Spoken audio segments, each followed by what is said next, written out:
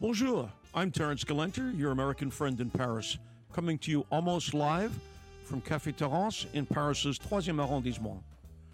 Today and every Saturday, I will be joined by colleagues to discuss books, movies, and song. And at the finale of every broadcast, I will sing a selection from the American Songbook. Bertrand Tavernier, bonjour, and welcome to the broadcast.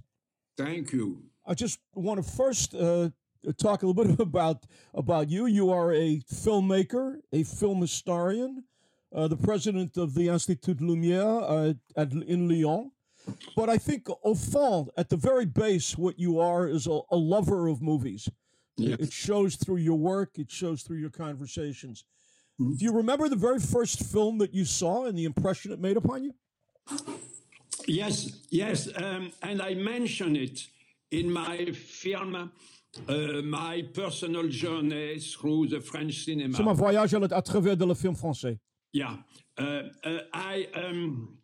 When I was, I think 6, I was sent to what we call the sanatorium because I had TB. In those times, the doctor did not say it was TB. They said it was primo infection, which was a word invented not to avoid frightening the families. Just to establish a time frame without divulging your age, this is sometime in the 40s. Yes, that was just after the war, like something that when we could at least travel. So I don't know exactly the date, but it must have been something like 46 or something like that. And I was then sent to that establishment for a certain number of months, and they were showing films on Sundays. And I remember very clearly the first scene I remember was some cops on motorcycle chasing a car which was driven by some gangsters. It was a French film, and the cops were guessing where the people would go. They said there are two roads. There is the road of the tunnel, and there is the mountain road. Which road are we going to take? And I clearly remember the line. I clearly remember the scene. And it took me like 30 years to discover what was the film. It was Dernier Atout. It was the first film directed by Jacques Becker. Jacques Becker became one of my favorite directors, somebody which I admire tremendously, who made 2 or 3 of the French film which I absolutely love, which are in my pantheon. And so at 6, the first film I picked up was done by a very good director, which is a sign of good taste. I mean, well, speaking of Jacques Becker, yesterday and for me on the internet, I've just rewatched for the 3rd or 4th time Touchez pas au Grisby with Jean Gabin, who is a centerpiece of your film, your journey into French movies. He occupies. We talk about the pantheon. He may be at the very top of that pantheon for you. Absolutely. Jean Gabin, and in Touchez pas au Grisby, Becker did something very, very modern and very rare at that time. In those years, Gabin was a seducer, was somebody who was a hero. And in the film, he plays a gangster who is grumpy, who wants to go to bed early, who prefers food that to going late in the cafe or the cabaret, who wants to be alone. It's rather a kind of anti-hero before it was the fashion to have anti-hero. It was something incredibly, it was the opposite, because in most American films, the gangster is a hero, is a seducer. Even if he's a killer, sadistic, he must have a lot of energy. Here, Gabin is forced to fight but he doesn't want to do anything. And when Jeanne Moreau ask him if she can go with him and they can, he says, no, I want to go it's too late, I want to go to bed now, that was the opposite of Gabin's image. Gabin was somebody who was seducing, and I think that was very brave and very intelligent from Becker, and very, very new at that time. And not many people have remarked that they talk of Touché as if it was a traditional gangster's film, which is not. It's not. Well, also in terms of Gabin, for me, he is always Pepe Le Morco. When I think of Gabin. But he's so many people. He's in La Grande Illusion. Oh, magnifique. He's in La Bête Humaine. He's in so many films. And even in the films of the 50s, there was many very good films. In La Vérité sur Bébé Donge, he's terrific. And his character is macho, is horrible with his wife, is unfaithful, and he accepted that. And Gabin, before the war, because after the film, I had many questions of people. He says, why did you speak so much of Gabin? You did not take any actress. There was some, in those years, there were some tremendous French actress, among them Danielle Darrieux, who, like Gabin, I think she never made a wrong note. She was like Charlie Parker. I mean, Charlie Parker never did a wrong note in all his life. He was never off key. I mean, Darrieux was never. But there was a difference. Darrieux never initiated any project.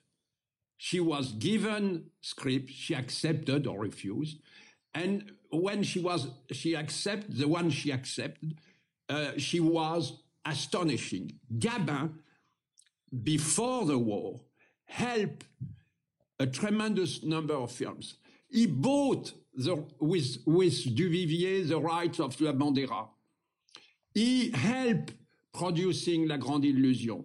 He bought the book Gueule d'Amour, which was made into a marvelous film by Jean Grémillon. So he initiated at least 6 or 7 films. And even after the war, he co-produced films. And one of his last, Le Chat, which is a very tough and very brave film with Simone Signoret, Gabin is co-producing it. So that's the difference, that nobody else was doing that before the war. Nobody did so much for directors like Renoir, Duvivier, Marcel Carnet, and many others. So it's why, and during the war, he enlisted in the French army. And he enlisted, he left Hollywood. Universal forced him to pay for buying back his contract. And since that, he refused to go back to United States. Well, I think, he reminds me in some degree of Bogart, at least the Bogart that we know on screen. And you allude to Jacques Becker and Touché, which is 1954, and Le Chat, which was a remarkable film based on Simenon's novel. It seems at that point there were 2 Gabin. There's the Gabin that we know from our youth and his youth, and this older, more experienced, his face, you could see that he's lived. There's been a lot of life in that. And accepted that role of becoming somewhat of a character actor as he had gone forward. So I agree. He was an astonishing figure. And I think Gabin has an influence maybe on, but I think on John Garfield. I think he was, in the French cinema, he was one of the first proletarian heroes. He was playing workers. He was playing people of, not of the middle class, I mean, below that. And and he accepted to play a deserter in Quai des Brumes. He was somebody who seemed to be close to the Popular Front. He was like that. And the Gabin I met, and I met him several times, he had one thing which was unique. His language, his choice of words was stunning. I mean, he was speaking one of the most colorful, slangy French, but with incredible, beautiful expression, unique. I mean, I think the way he was speaking was a source of inspiration for a French screenplay writer called Michel Audiard. Michel Audiard took a lot. He took even from Gabin, he lifted from Gabin the title of one of his films, Le drapeau noir flotte sur la marmite. The black flag is floating over the how do you say, the pot, the food pot, which was an expression meaning that you had nothing to eat. That so the black flag is over, and that was an expression of Gabin when he said he had no money. He says the black flag is floating over and he was he had some insight on in one line. He could describe a director. He said, "I learn." In terms of in the cinema, I learned everything from Julien Duvivier. Everything in terms of technique, of the relationship with the camera, the angle, the light. I learned. And with Renoir, I learned everything about acting. And he said he said, in fact, the ideal director, the total ideal director, would be a combination of Renoir and Duvivier. I mean, the tremendous technical genius of Duvivier and the warmth, but sometimes the anarchistic, not warmth of Renoir. We could be sometimes lost in the technique, but had a great, but he never forgave in himself. Even if Gabin, in his old age, as many people, became conservative, he never really forgave Renoir to have supported the Maréchal Pétain in 1940. He never forgave him, even if it was during a few months. And he always told me, and I quote that in the film, and it shocked many people, but that's the truth. And it doesn't take anything, it doesn't diminish the genius of Renoir as a director. But he says, as a filmmaker, Renoir was a genius. As a human being, he was a ham, a hack. Ham. No, ham is a word. No? Oh, ham is like an actor that's overacting. Yeah, a ham. He was. Yeah. Well, you mentioned to me in a conversation a couple of years ago that there was a little touch of anti-Semitism in Renoir. I know there was in his father. Yes. And this so offended Gabin that though they had been friends for many, many years, he never spoke to him again. No, Gabin was never. He supported, for instance, Gabin when he was making a film in Germany in 1933 or 4 called The Tunnel. The director, Kurt Bernhardt, who became in America Curtis Bernhardt, was a Jew.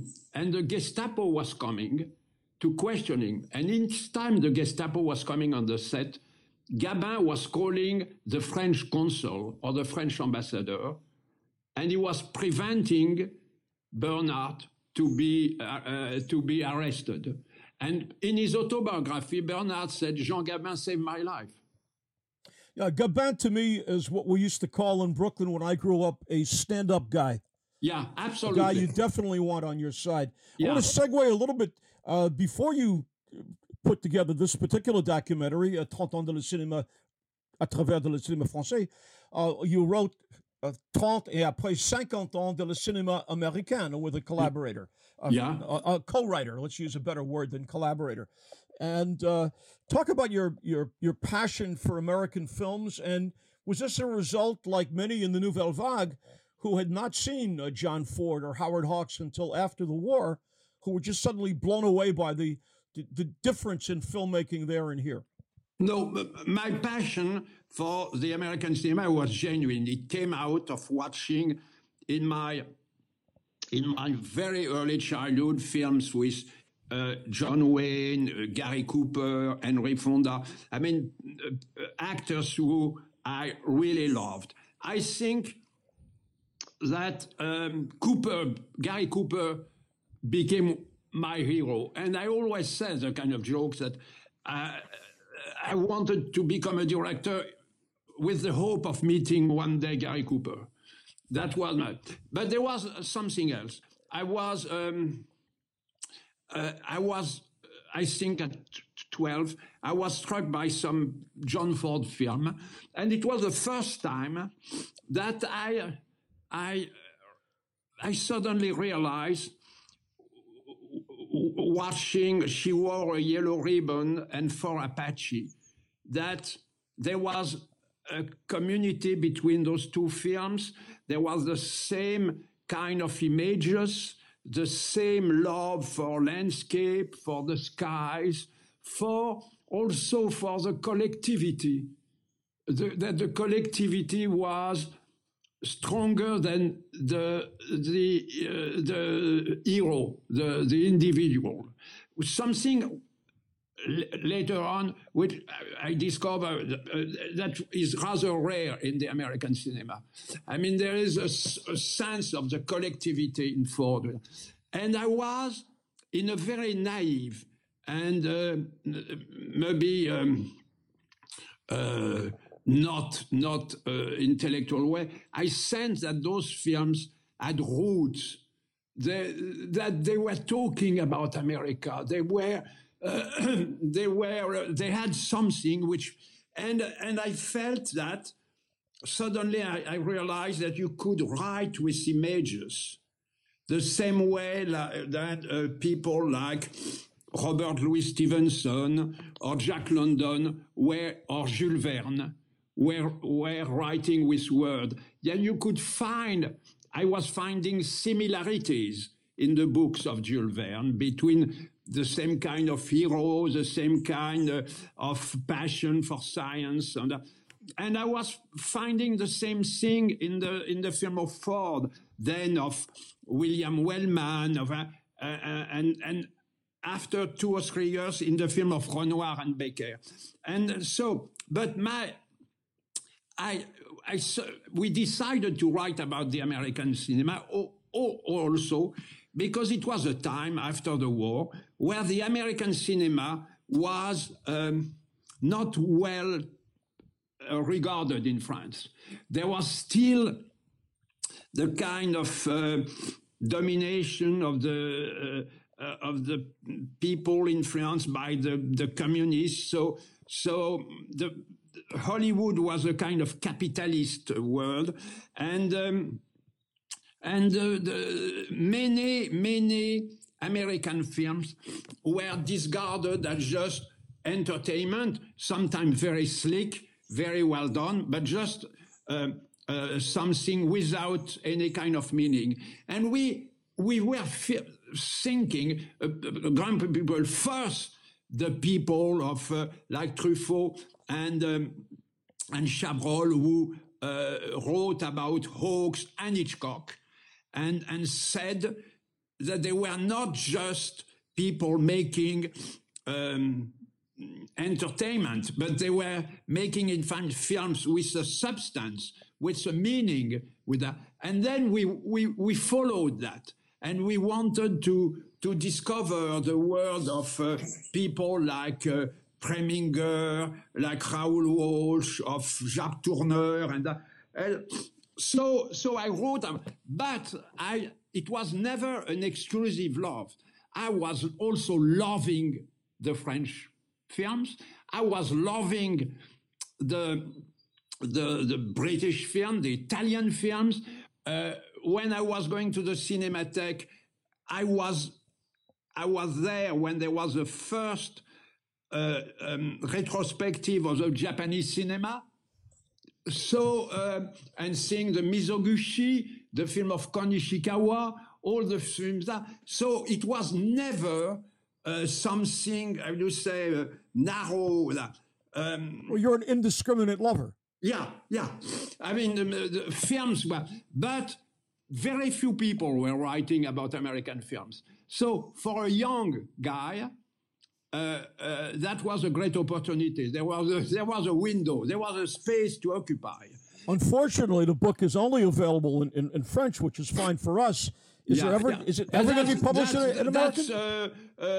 I cannot be blamed on that. This is talk to the American publisher. That's not my fault. And I published 50 years, and then I think in a few months, 100 years of American cinema.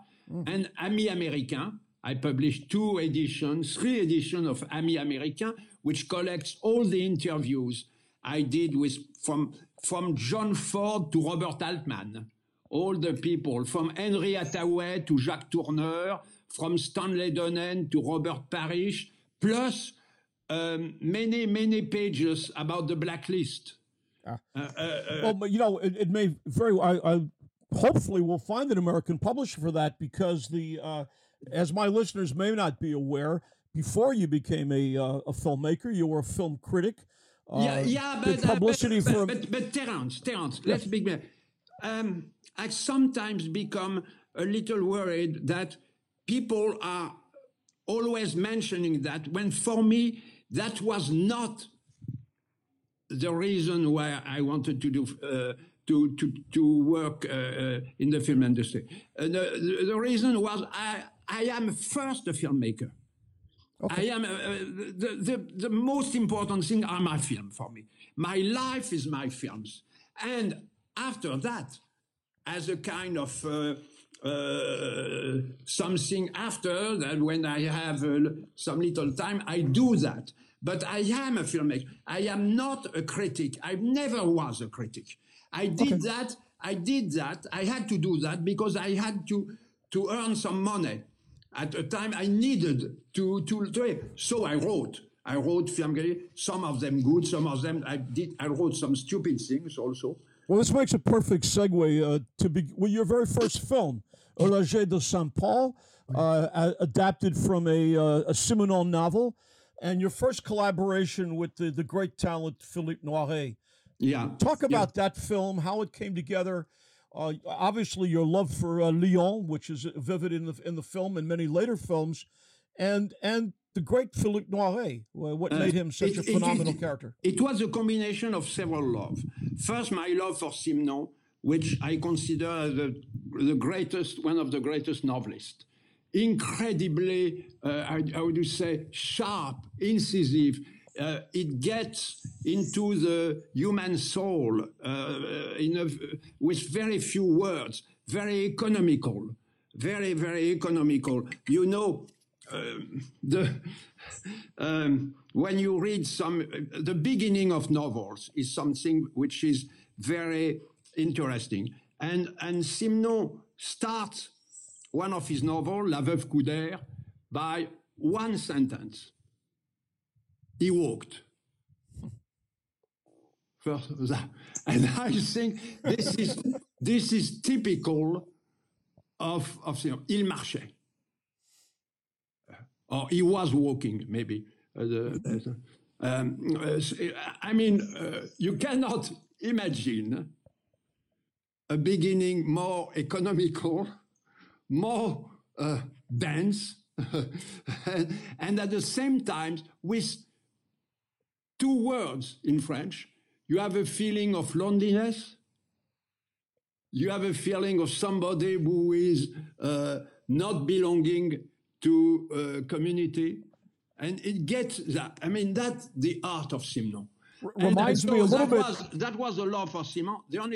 The novel of Simenon was taking place in America. I decided to put it in my native city. So the other second love was my love for Lyon.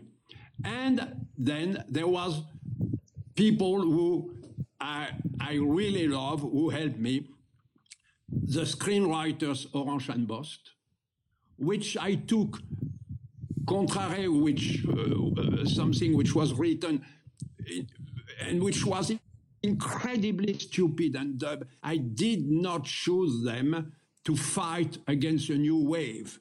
I chose them because they were good. I mean,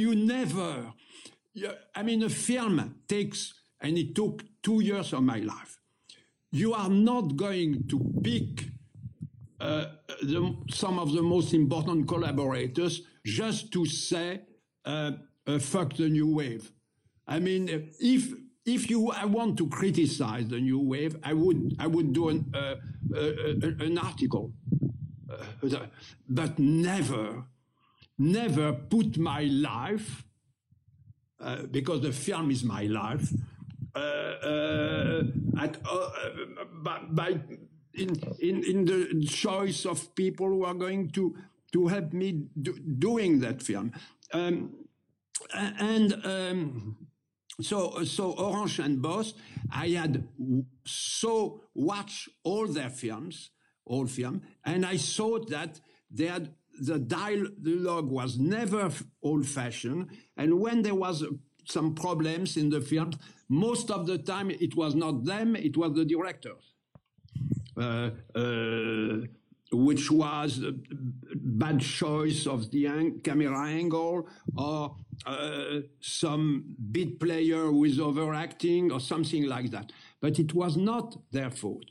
So I picked up Orange and Bost, and then I thought that I was doing my first film, and I was needing people who would be with me all the time. If I had chosen some fashionable screenwriters that,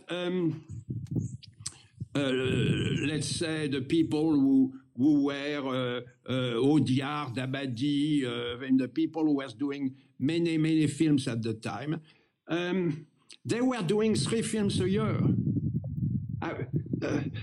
First, maybe they would have hesitated doing a first film, and then maybe they would have helped me for 2 months, and then went. So Orange and Bost stood with me for 2 years, and I could write many versions of the screenplay. In fact, I did the same thing than Otto Preminger when he picked up some blacklisted writer to Dalton Trumbo, because he knew that Dalton Trumbo would give all his energy on a film like Exodus, because that was, and then Spartacus, because that was a big chance for him. That was something where maybe, and Preminger was the first to impose his name on it. So I did the same thing, It's a good idea, because in a way, Orange and Bost were like blacklisted writers. They were been so much attacked by the new wave that nobody wanted to work with them. So they were with me. So, and my third love was, of course, Philippe Noiret. Exactly. Well, before we come back to Philippe, which I want to talk to, going back to Orange, you also made a film called Laissez-Passer, which talked about continental films, which will be the subject of hopefully in the future, another long discussion. But Orange and Bost were principals at that film. Talk briefly about that, and let's come back to Philippe. To Laissez-Passer, I wanted to do a film about the occupation. And by accident, I met a director called Jean Devèvre, which had done a very, very good film called La Ferme des Sept Péchés, and a very good film called La Dame d'11 And I met Jean Devèvre, and Jean Devèvre told me that he had worked at the Continental. He never wanted to do that because he was somebody who's a nationalist, more right-wing, nationalist who, he told me, the day of the armistice, he buried his gun and his grenade. So I told him, I said, you were the first resistant. Because at that time, de Gaulle had not done his speech on the. So immediately, Devèvre decided to resist and with weapons. So he buried his grenade, his guns, and his munition. And Devèvre worked at the Continental. He was called by Jean-Paul Le Chanois, who was a communist, and who told him, if you work at the Continental with a German company, first the film avoid the censorship of Vichy, then you have a safe conduct, and then the French police cannot investigate the people of the Continental. So that gives you, and he says, the best place when you are fighting against a wolf is to be inside his mouth. Perfect. But he told me so many stories. I said, I would love to show that the people who work for this German company were not collaborators. There were people who tried to pass messages but it was difficult because he was just a first AD. And I thought suddenly of Orange, who had written a few films during that period and refused to work for the Continental. And I said, okay, I have two characters, Orange and his partner, Bost, who are the writers, who can never go on the set, but they are providing the screenplay. And Orange, all the films he did with or without Bost, were against the Vichy ideology. They were, two of the films were about class struggle.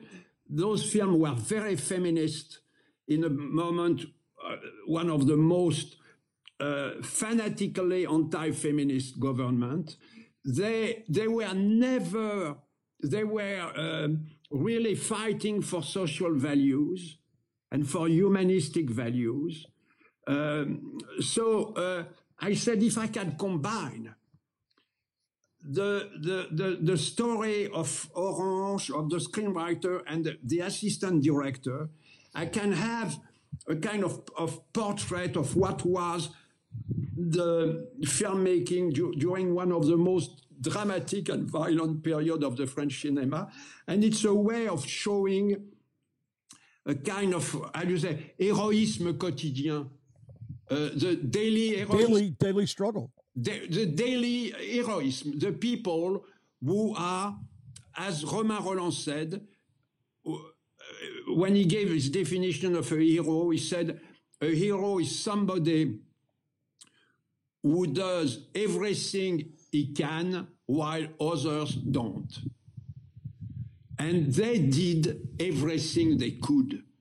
I mean, Devèvre, in his way, and suddenly gets involved in carrying documents even to England in a kind of crazy story, which he told me, which is one of the most incredible. I think no screenwriters could invent that. And the same way, Orange survived while making those films, which are now considered as masterpieces. I mean, like Douce, like The Mariage de Chiffon, like Lettres d'amour, some superb films in the period. And again, I have a very, very moving scene in this film, written with a wonderful dialogue by my friend Jean Cosmos. It's a discussion between Orange and Bost, and Orange is saying something which he was constantly telling me. I did nothing during the occupation. I blame myself because I did not work in the resistance. I did not put bombs. It would have been very bad. And Bost was always telling me, yes, you did things. You wrote films. And you wrote films which had great moments when in one of your films you said somebody, a peasant, says to a countess, you should have said impatience and revolt. I mean, in 1942, the word impatience and revolt were very, and the scene was cut by the censorship at that time. He says, you did that. And he says, we are story makers. And he says, but what is our use, says Orange. And he says, there are people, bread makers, clothes makers, and we story makers, we send light, we enlighten the life of the bread makers and of the clothes makers. And I think it's one of the most beautiful statement about how essential art is. We are giving light. We are we are enlightening people's lives. I mean, this is as important as putting a bomb so I wanted to make a film, and it's one of the films I'm very, very proud of. It created a polemic when it was released because I was accused, which was one of the stupidest thing ever written, of having done an anti-New Wave film. I mean, the people of the New Wave were 6 years old. I mean, I was just trying to praise a few people who prevented the French cinema to become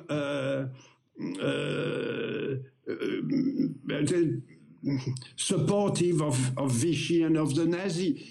There never was a film in those years where you see people doing a Nazi salute. There never was a film during those years with anti-Semitic statement. There were a great number of very conservative films, very reactionary, religious films made, but they were never anti-Semitic, never pro-German, and the collaborationist press was furious against that. It says no French film is praising the Franco-German friendship. Contrary to the Italian cinema, you have many films where people, including some films of Rossellini, where you have people doing saluting the Duce. So when I was working on Safe Conduct, I became very proud of those people who work before me. I mean, of course, there were some people who behaved very, very badly. Of course. But much less than among the journalists, much less than in the French novelists. There was a tremendous number of French novelists who were anti-Semitic, a tremendous number, including the favorite writer of President Mitterrand, Chardon, who published a book who was so anti-Semitic that the German head of censorship advised him not to publish him.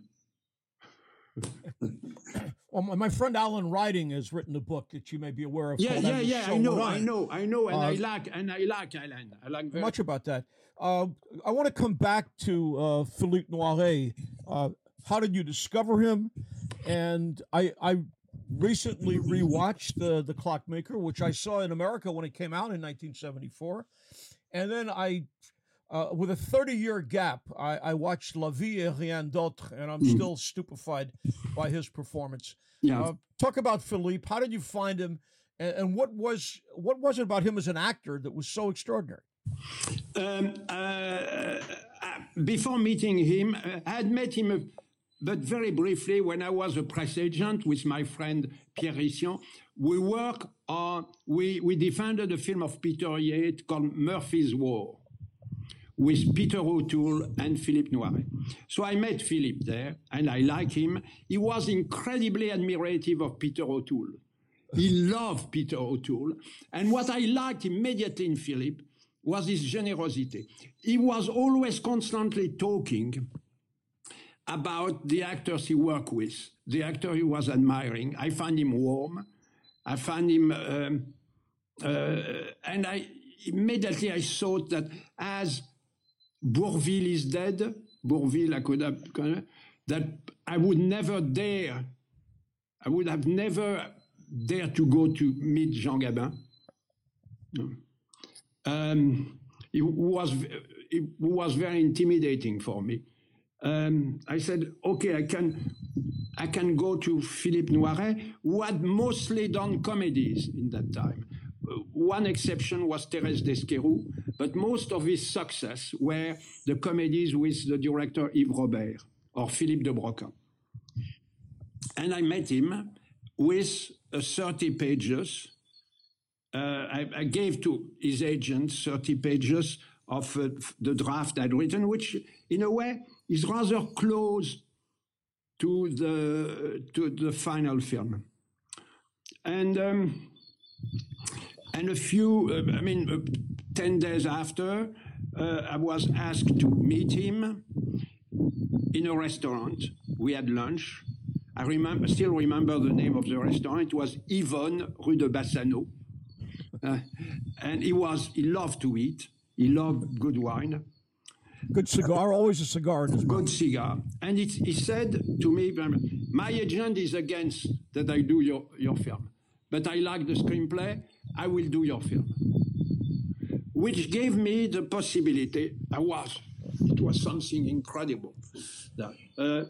I had the possibility of giving a little bit of money through a producer to Orange and Boss, and so we wrote the final screenplay. And then that producer left. I was without a producer. Ralph Baum? Was that Ralph Baum? No. The first producer was Eugène Lépicier, and he left me to do another film, but I had a screenplay. And with the help of Philippe, we contacted all the French producers, and they all turned us down. And sometimes very violently. We were humiliated. I remember a producer just weighing the screenplay. It's too big. So he says goodbye. And so during, I think, a year, until I found the help of somebody who was a programmator at Gaumont called Denis Chateau, who loved the screenplay, and who says, I can give you 8 weeks in a small circuit with Pathé Gaumont theaters. With that, I went to see, without a producer still, I went to see a distributor. By a strange historical coincidence, that producer was at the head of CFDC, which had bought the films after the war done by the Continental. So it was in a way ahead of safe conduct. And the guy's name was Roger Chiradam. He was so short that he had like 2 or 3 phone books on his chair so you could see him above his desk. And he said, yes, I can give you a sum of money as advanced distribution. So with that, I went again to see a producer I'd worked with many times, called Raymond Danon, which I'd produced a film of Claude Sautet, Granier de Fer. I had been a press agent for many of those films. And Danon said, if what you say is true, I will produce the film. So Noiret, after that, one day I went to Noiret, I says, but Philippe, why did you stick up to the project during such a long time? After all, I would have understood after 4 or 5 months that you says, we tried, it's impossible, I quit. He says, why? And he looked at me very surprised and he said, I had given my word. That's Philippe Noiret. He was a man of honor. He was a gentleman.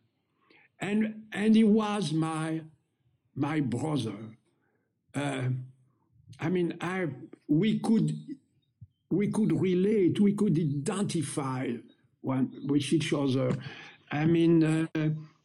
He was very educated. He loves art. He loves painting. He loves especially aquarelle or drawings. He loves acting. He had worked with one of my idols, Jean Villard at the TNP, and Gérard Philippe. And it was, as they says in Casablanca, it was the beginning of a great friendship.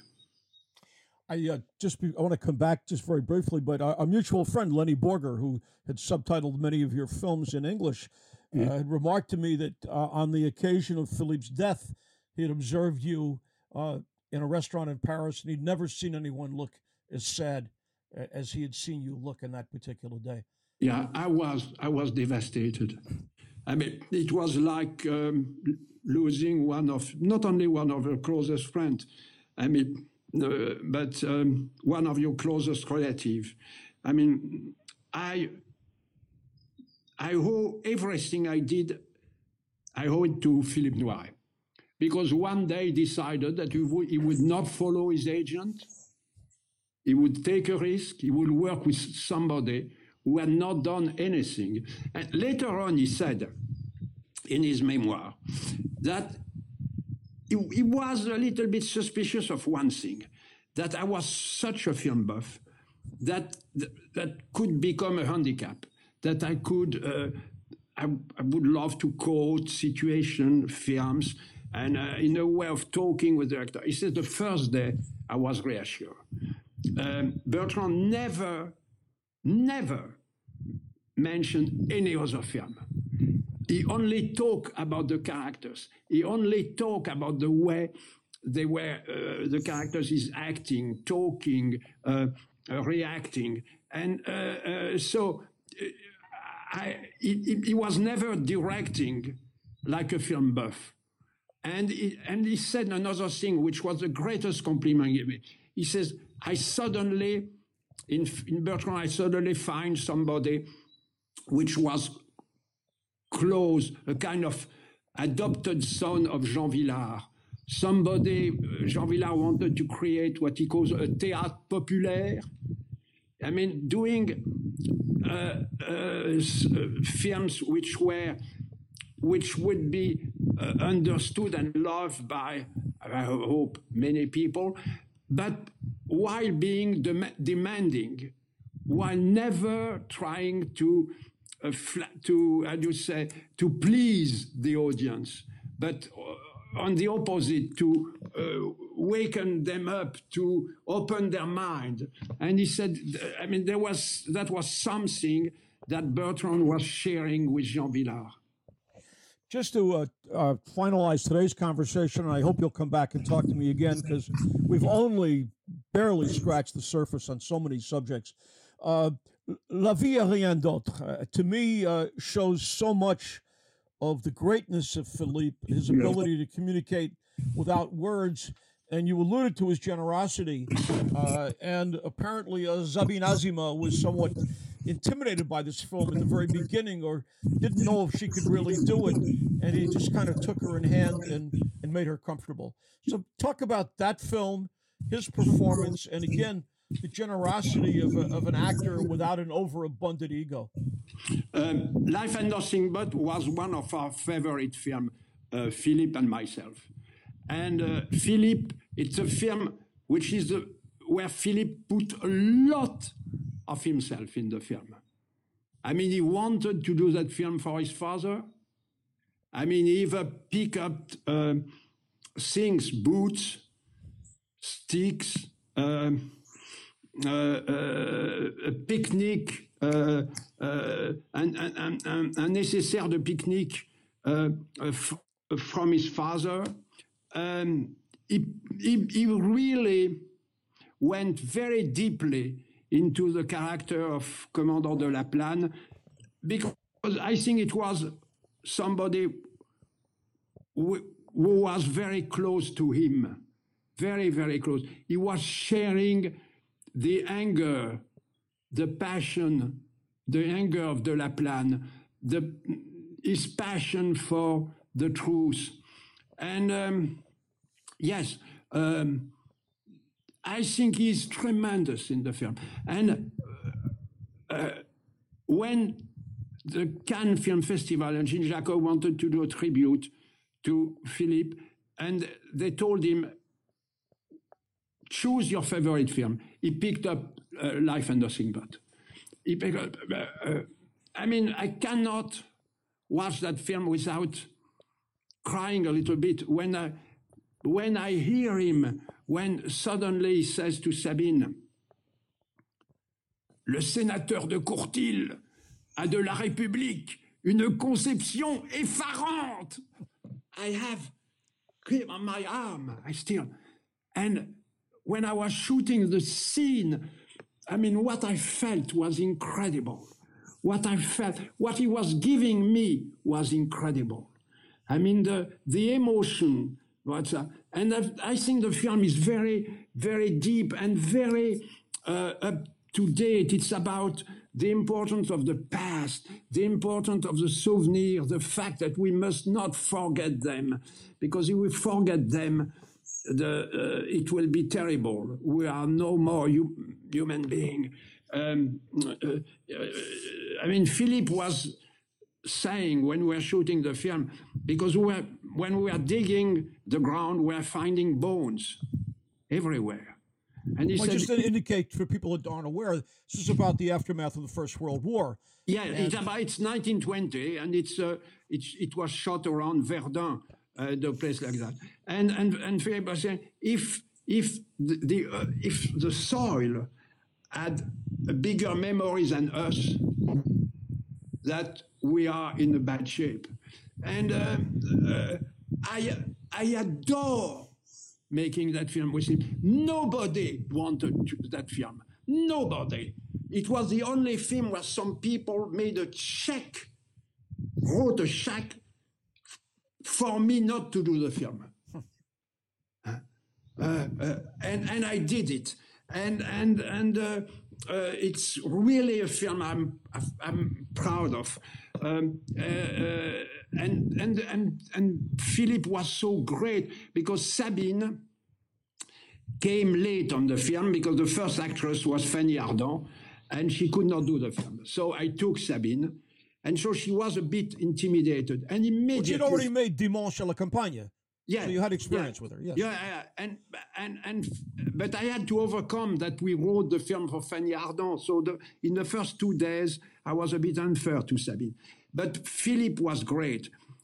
Every time we were going into a new in a new hotel or he was sending her some flowers, and he was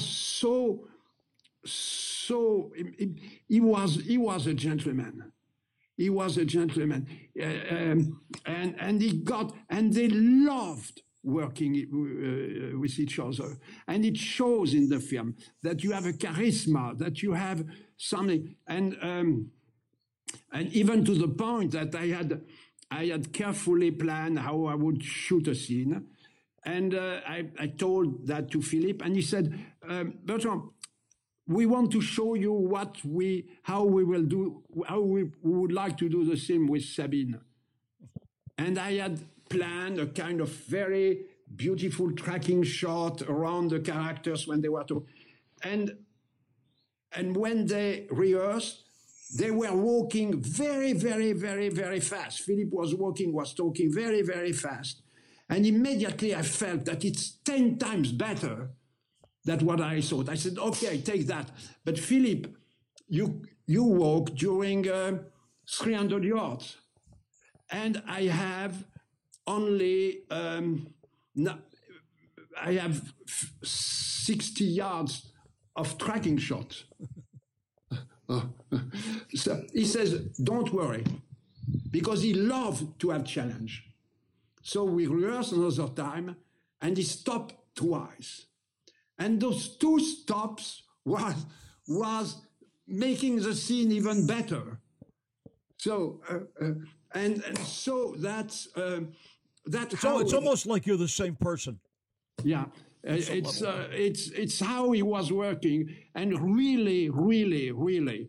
And I will never forget that one of the first things he said when I went to America to do In the Electric Mist, that he the loved, James Lee Burke novel. Mm-hmm. Yeah, he loved James Lee Burke. And he said to me, he called me, he says, Bertrand, try to respect that beautiful novel. And he said, don't forget the general, because inside you have a general with a ghost, a Civil War general. Levon Helm, as you Levon Helm, which gets into the middle of a criminal investigation. You have a ghost of the Civil War helping a detective solving some murder case, which is something the genius, and in fact, it's exactly the same scene, the same theme than Life and Nothing But. He said the past, as Faulkner said, the past is not dead. It's not even past.